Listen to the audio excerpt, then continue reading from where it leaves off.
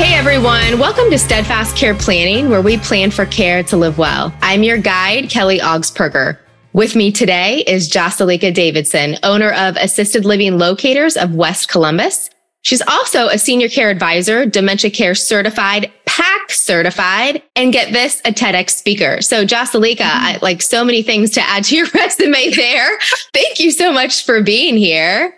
Thank you for having me, Kelly. I'm honored. Today, we're going to be talking about planning for care. Jasilika, you talk about the in-between, specifically in your TEDx talk.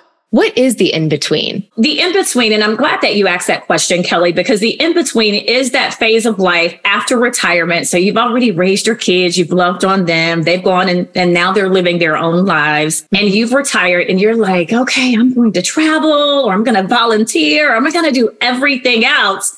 But then there's this period where something starts to change in your life. Maybe it's mobility. Maybe you recently had a stroke and your speech has started to slur. Maybe you have paralyzation. It could be a cognitive decline, and no one plans for that, but we've planned for death. So we may have a will in place, but we don't have a conversation, a must needed, necessary conversation about what happens in the event that my retirement plans don't look like I envisioned them to look. What happens in the event that it's no longer to stay at home, or maybe I want to stay at home, but it's not safe for me to stay at home? What happens then? Are my kids aware of what my plan is? Should I be sharing that information with my kids? Or is it something that I should just have written and in place, and we'll figure it out as we go? So that in between is that part of life that we don't talk about, but we need to talk about, because planning is necessary, not just in the early stages of our lives when our children are young and when they go off to college and when they get married, but planning is important in every area of our life. And doing that helps us get through that in between. Totally agree. And I just love that term. I think it's so endearing. There's an emotional connection there. You know, after you quit working, you know, maybe you've had a career, maybe you were a stay-at-home mom, whatever the case might be. Okay, what's the next chapter? What's the next chapter in my life before I move on from this life? Yeah. Right? And so it really is that in between. That's a beautiful way to say it. Planning is important in every stage of life. But why is planning for care so important in your opinion? Listen, in the space that I work in and that I love in and God has placed me in, what I've noticed about families, and not all families, some families have already planned for it because maybe they experienced the same thing with their parents, right? But in this particular time in life, it could be overwhelming, anxiety inducing, things are changing rapidly, and you don't have a plan and you don't know what to do. Right. So planning helps reduce stress, not just for the aging parent, but for your loved ones. Oftentimes, children call me and they are frustrated, and you have the different family dynamics and the different roles that each person plays. And you have one who's the caregiver, and they're like, I don't know what to do. I'm caring for mom and dad or aunts or grandmother, whomever the family member is, but they're also trying to take care of their own family. So it's that sandwich generation, right? Right. And so they're overwhelmed and they don't have a roadmap, and they're trying to figure out, what do I do? I've never discussed finances with my family or my loved ones. I don't know what their wishes are, which is really, really important. It's necessary to understand, what is it that you want to do, mom and dad? If you're aging and things are starting to change, do you want to stay at home? If you do want to stay at home, can we afford to stay at home? Because there's a difference in cost staying at home, depending on how many hours you need. So let's look at the bigger picture to understand exactly what it is you need, what they need as far as care, but also financially. Can you afford it? And those are conversations that have to happen. They are conversations that are necessary to happen, but they are uncomfortable conversations as well. Yeah, they can be. They can definitely be awkward. And I think everything you just said there, Jasilika, boils down to really two things. Okay. Family and finances. Yes. That's why we should plan for care, right? Yeah. We want to protect our family. We want to protect our finances, and we want to stay in control of our care options. We want to choose how we age, how we gracefully, successfully age, wherever that might be. Maybe it's at home, maybe it's in a community, but we want to stay in control of those care options, and we want to protect the people that we love the most. And we want to protect our finances, what we've worked so hard for. So yeah, I think everything you just said really is summarized in those two things. So when we're looking at planning for care, what do you think the main things are to consider? That's a great question. I think you have to look at a couple of different things. First of all, having that conversation, making sure that it's timely, and you have to plan for the conversation and have all those that need to be involved present. Or now with technology, of course, you can be on a Zoom, you can have a conference call. So making sure that you bring everyone that's invested in this senior, in your loved one's life, to the table and having a heart-to-heart conversation. And what that could look like, Kelly, is asking the question, Mom, Dad, I know you've worked hard. You mentioned that earlier. I know you want to save as much as you possibly can. A lot of seniors or moms and dads are concerned about, after I leave, I want to be able to leave my loved one with something, like something tangible, something that they can hold and do something with. However, the care needs may mean that we have to do something different. So really having a heart-to-heart conversation, I think, is the first step. The second piece is understanding that they may not give you everything that you need right then in that one conversation, right? It's better to start earlier before there is a need. The way life works, though, is that doesn't always happen. We're usually forced into a situation where we have to make a decision urgently, and we don't want that to happen. And that's why planning is essential. That's why planning is necessary. So we're having the conversation. We're making sure that we understand what their concerns are, because there's a lot of fear and leaving your home and losing your independence and not knowing what assisted living looks like, or memory care, or if you need to go into a skilled care environment, not knowing what that looks like and feeling like you're making the decision for me. Make sure that it's a family decision, that you listen more than you speak. That's a little hard sometimes because we love our moms, we love our dads. And sometimes as they're aging, because they have this independence, they've always taken care of you. They've loved and supported you. They provided financial support for you. And so you want to respect who they are. However, you also want to be realistic with what to look for, what to think about for future situations that may or may not happen. If it becomes overwhelming, then I think it's good to take breaks, right? Take breaks and say, we can revisit this. We don't want this to be a time where they're frustrated. Sometimes it's going to happen anyway, but always remember the respect factor, the love factor, your commitment to making sure that they age well, whatever that looks like, understanding the financial piece. Mom, Dad, can we talk finances? Right. What happens if this happens? How much can you afford? Do you have long-term care insurance, which is really important? And a lot of people didn't even know about it. I mean, listen, they don't know about it. You don't know what you don't know because it's not something that you talk about, but it becomes a great benefit for families, right? And oftentimes it's too late for maybe the aging parents, but maybe not so much for you as you're aging. So now you have new information, right? And you can plan better than what your parents planned. That's not always the case. There are a small portion, honestly, of families that I work with have long-term care insurance just because they don't know, and you don't know what you don't know. So I think understanding if it is a situation where you're having the conversation and it's more of a forced conversation because maybe mom fell, and because she fell and it's no longer safe for her to be in the home, and you're forced to make a decision right now in this moment. And in that case, really taking a breath, understanding what the care needs are, finding someone, and I hate to say this because this is a plug, right? In so many ways, finding someone who can help guide you through the process of knowing what's out there, knowing what resources are available. I'm a veteran myself. So when you think about VA aid and attendance, whether or not you're a surviving spouse of a veteran, whether or not you are a veteran yourself, what are these options that are available? Because the financial piece is an important piece of the puzzle. Care financial piece is really important. Oh man, you touched on so many really great things there, Jasilika. You talked about really even the who needs to be involved in this. And this is the family, right? Your spouse, if you have kids, adult kids, or whoever is close to you, that might even be the POA, the power of attorney in the future. So we really want to identify and talk about this and avoid crisis planning at all costs, which, you know, even if you have a plan in place, that doesn't mean it's going to be executed exactly how you envision, right? Because things happen that we don't think about or envision, or, we're not in control. But if we at least have a baseline of, okay, this is who we want to provide care, at least in the beginning, right? Yeah. So identifying who's going to be the caregivers, at least in the beginning. Where do I want to receive care? Am I going to receive care at home?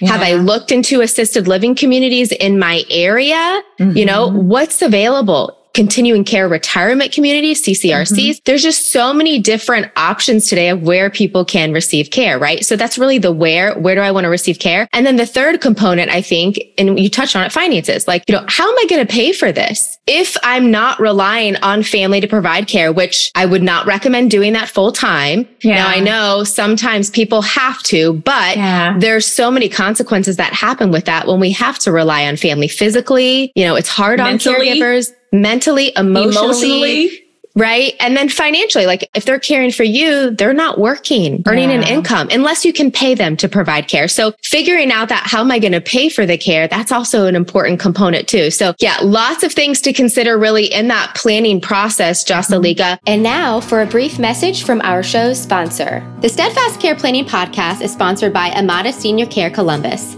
Amada is your one-stop shop for in-home caregivers, senior housing advice, and long-term care insurance claim assistance. Visit amadaseniorcare.com/Columbus-senior-care to learn more. So when we're having this conversation with our families, what are important things to remember? A couple things that you have to remember. I think you have to remember, and it goes back to, and listen, I was raised in the South, so I have this whole value system, not that others don't who are born in different parts of the United States, but I was born in the South. And so this respect factor for family, respect factor for elders. And I know that sometimes roles start to shift. And what shifting roles looks like is your parents parented you, but now you're parenting your parents. I know that is something people don't want to hear, but as you age, it does change. The responsibility starts to shift. And so in the shift, you have to make sure you are respecting them. You are listening to what their needs and their concerns and their wants are. That's really important, because their voice should still be heard. Maybe their voice is not the ultimate voice as far as the decision, but they need to have a sense of being heard and understood and a part of the whole plan, because it's almost like a puzzle piece. Everyone has their different roles and you're putting it together to see the big picture, and making them feel a part of that would be helpful, I think, in the transition as much as you possibly can. Of course, if care is the most important thing,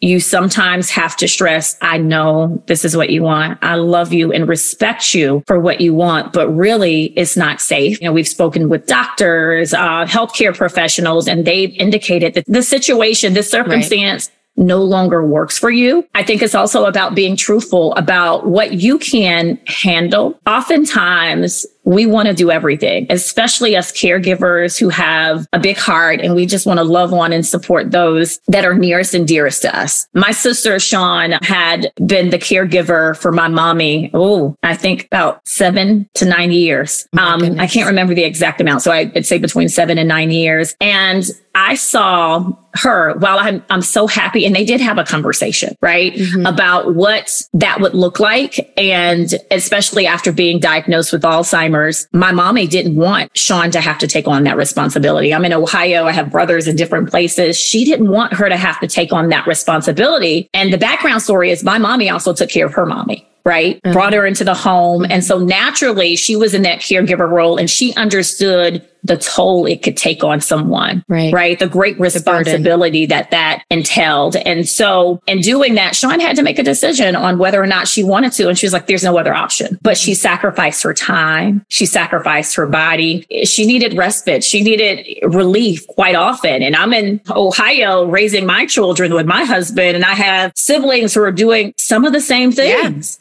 Right. And yet, how can I help you? Can I provide financial support? Can I just be an ear to listen to you? Of course, I'm praying for you. What can I do to make your life easier? Right. When I come to visit, can I give you some time to just go get your nails done? What can I do to help? What can I do? Yeah.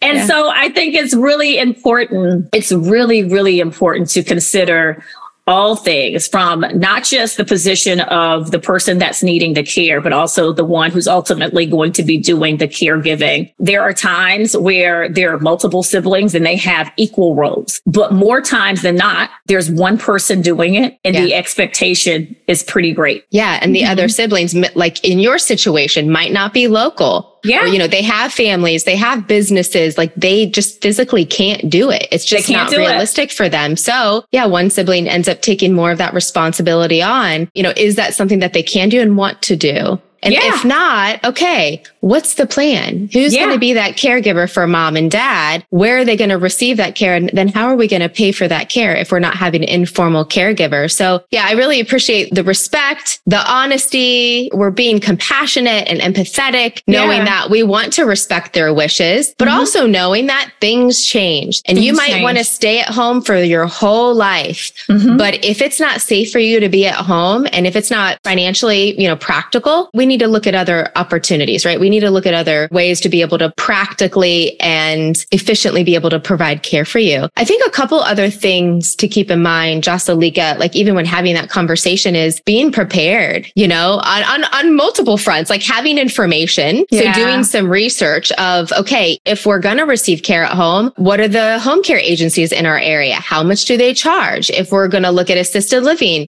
working with someone like yourself to look at communities in your area, how much do they charge? What kind of plans do they have? Do they have activities? Lots and lots of things to consider. And how are you going to pay for that? And I think choosing a good time and environment. I think life events like drafting legal papers, estate plans, those can be good opportunities to have these conversations. We can, choose a place to have a convo where people are comfortable. Usually that's in a private setting like your home. I will say holidays, not a great time to discuss this, No, you want to kind of be present for the holidays, right? Enjoy Christmas, enjoy Thanksgiving. Let's not cause any anxiety. Right. Even though everybody's together and practically it might seem like a good idea because you're all there, but you really just want to enjoy the holidays. So avoiding those conversations at holidays, I think, is important, and staying positive.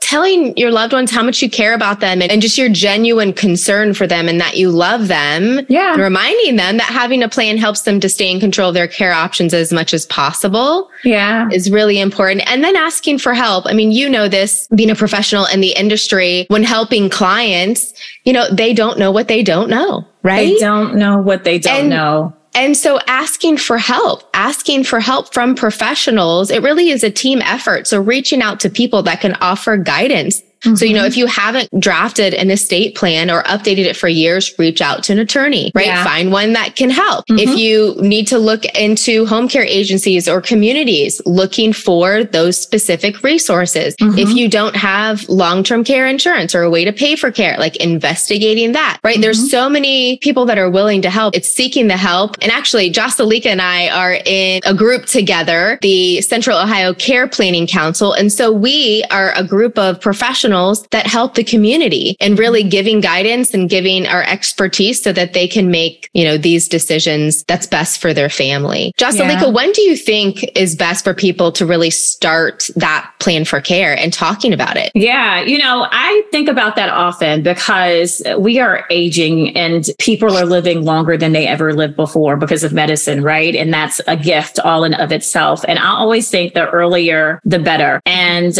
for me, I have 2 young children, 12 and 13. I should have a plan in action now because God forbid, and it happens to people every single day where something happens and then you're just trying to figure out what to do and where to go and how to do it. So I think good practice would be in your 50s. I'm 47 right now. Go ahead and get that long-term care insurance plan. Go ahead and speak with an attorney and plan out your estate. Make sure you have a clear understanding of what your financials look like so that you can share that. And I understand wanting privacy. Have people that you trust who will respect what your wishes are as best they can, unless you're unable to make decisions yourself. Make sure that there is a POA, so power of attorney, medical POA, guardian if you have young children, all those things, right? You need to have things in place so that you are protecting you. I like to say protecting, but you're also protecting the ones that you love. What I've noticed too, Kelly, and I don't know if you've experienced this too, there's a thing called solo aging. So what that looks like is those seniors who are aging by themselves, they don't have any children. Maybe they don't have a spouse, or maybe their spouse is deceased. And who's taking care of them, right? Oftentimes it's other family members, a niece, a nephew, a cousin, a sibling who's coming in trying to help plan. And if you have everything documented, if you have everything in one place and you can point them in the right direction and they understand and you've talked over what your plans are, your expectations, your wishes are, then it makes the process less stressful. It makes it almost seamless, although we do know that things happen. So hiccups inevitably will happen. But if we have plans that we can execute and we have people that we trust in the position to help carry out what our wishes to the best of their ability, unless medical circumstances or financials interfere in some way, I think it's really important on this planning journey, right? As we're planning for the in-between. Beautifully said, Jasilika. Do you have any final advice on how people can plan for care to live well? You know, I think the biggest thing is if you are as young as we are, Kelly,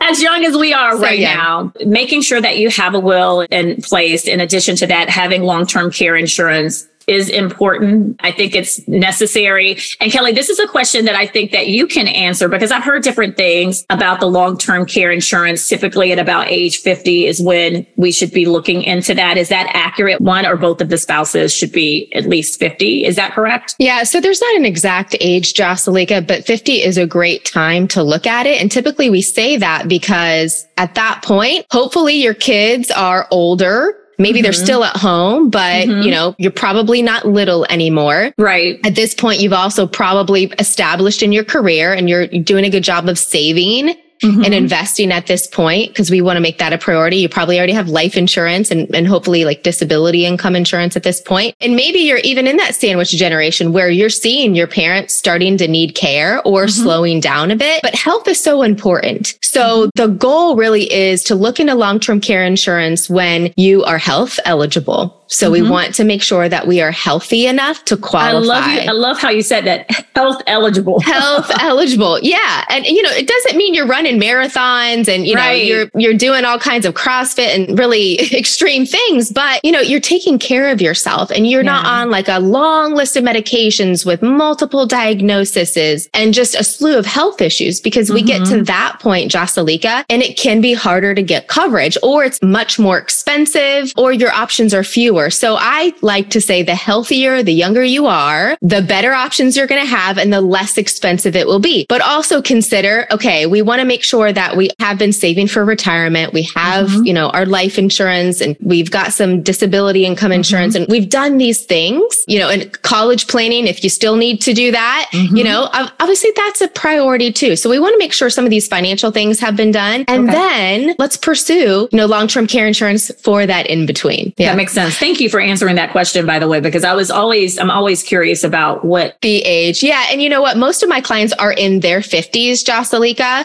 but I've got clients that are older and some that are a little bit younger. Sometimes even in 40s, people will get a policy, but typically in the 50s, those are where most of my clients fall. Jasilika, you've just been a wealth of knowledge today. Thank you so much for your time. Before we say goodbye, tell us, where can people find more information about you and how you help people? Yes. Thank you so much again for this opportunity to speak with you, to provide some education and information for families who may need services like ours, but who may also be overwhelmed with what is happening in their lives and not knowing what to do, what course of action to take. To answer your question, the best way to reach me is on my landing page, www.assistedlivinglocators.com/West Columbus. There you're going to be prompted you're going to find some information about me first, and then you're going to be prompted to enter your zip code just to make sure that it's a good match. I can be reached at 614-347-6140. I'm on Instagram at ALL West Columbus and on LinkedIn at Jasilika Golden Davidson. So